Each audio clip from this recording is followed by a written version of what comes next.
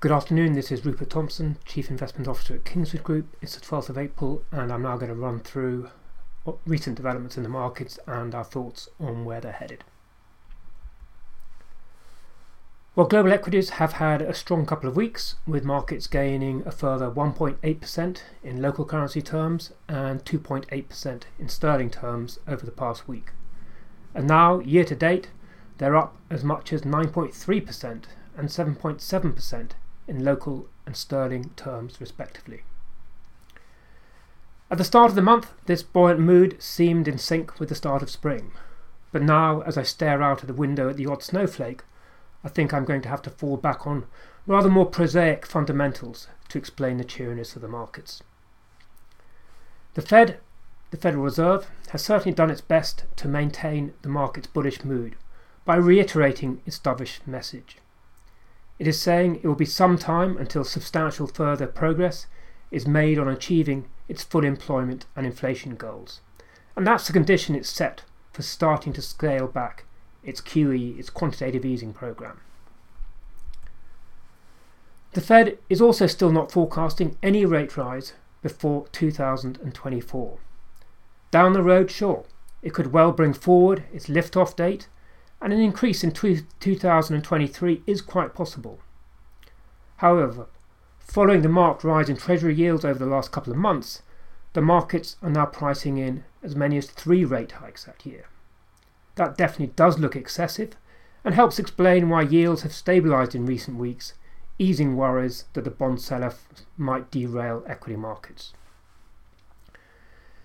The IMF has just released its latest World Economic Outlook, which is relatively optimistic.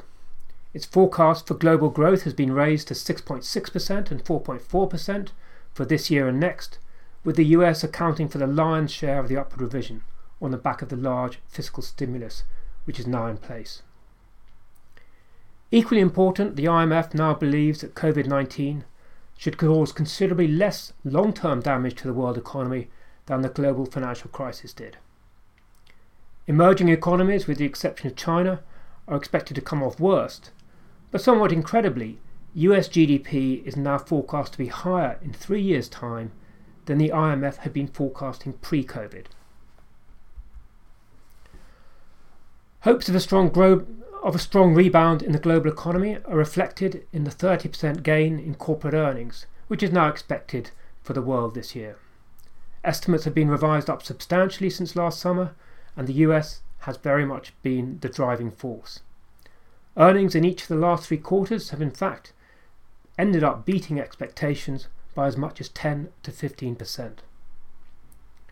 This Wednesday will see the US banks, the big US banks, kick off the first quarter reporting season. The consensus expects US earnings to be up a hefty 25% on a year earlier. The market's focus, though, as ever, will be on company guidance for the rest of the year, as much as the results for the quarter just finished. We believe the medium-term outlook for equities remains positive and prospective returns remain significantly higher than for bonds. That said, equity markets have clearly come a long way and are now pricing in quite a lot of good news, and at a minimum, a pause looks overdue.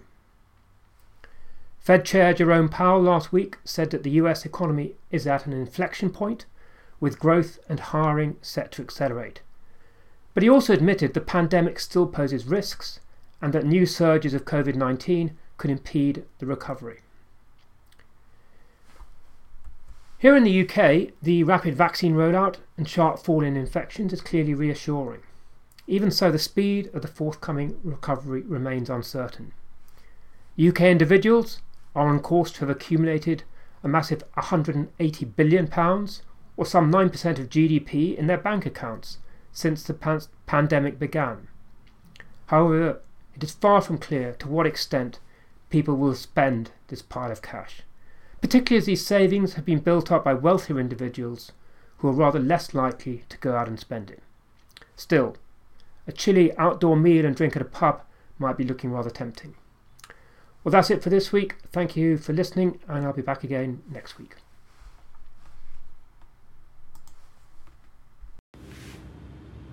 Please note that this podcast is for information purposes only. The views expressed do not constitute financial advice, and please remember that the value of investments can go up as well as down. How an investment performed in the past may not be the same as how it performs in the future, and there may also be tax implications. Should you require advice, please speak to a qualified financial advisor.